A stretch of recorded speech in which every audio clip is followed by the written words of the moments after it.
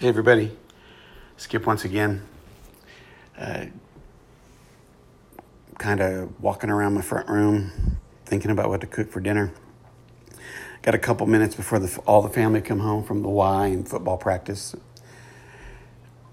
I want to talk about how love is free.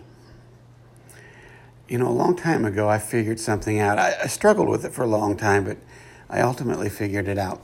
And that was this, that on the one hand, religion and the Christian religion, but all religion in some way talks about God's omnipresent love, the universe's love for humankind, that it's free, that grace is free. However, there's this idea that you needed to speak words in order to join into a group of people that somehow that group of people enriches your ability to have grace, to get grace, or it is the vehicle for grace. And there's a lot of flowery words like works righteousness and stuff, you know. I don't need to go into all that. I just want to simply say that you don't have to believe anything to be loved. That who and whatever God is, our higher power, which I firmly believe in, loves you without condition. Loves you whether you have been baptized or not, loves you whether you have confessed anything or not, loves you whether you have walked 5-step, 8-step, 12-step, whatever step path. As a matter of fact, I think that people are awakening to that fact. Now, there's nothing wrong with belonging to something, you know. Being in community, I think, makes us better, gives us opportunity to serve. But that should be an extension of a love that's already realized. That should not be an attempt on our part to try to earn something that's given us already. And unfortunately, grace has become somewhat of a commodity.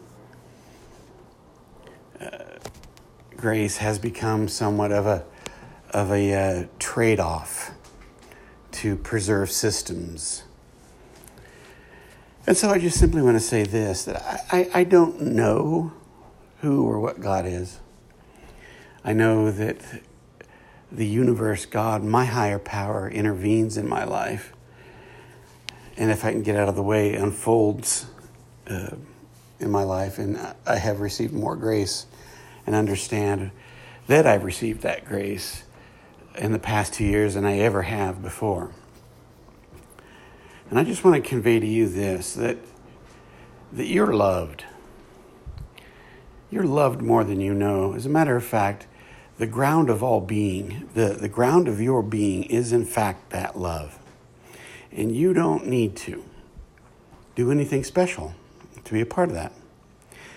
My hope for you is that you find a community that believes in inclusion, that believes in love without condition, that believes that love transforms and builds, because that's the ultimate truth.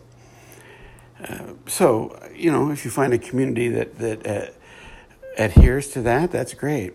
Unfortunately, I tried to have it both ways for many years. I tried to be a part of a community that really didn't adhere to that you had to do something or be something. And I will tell you that you don't have to be any title. You don't have to be any religion. You don't have to be anything other than ready to accept the love given you.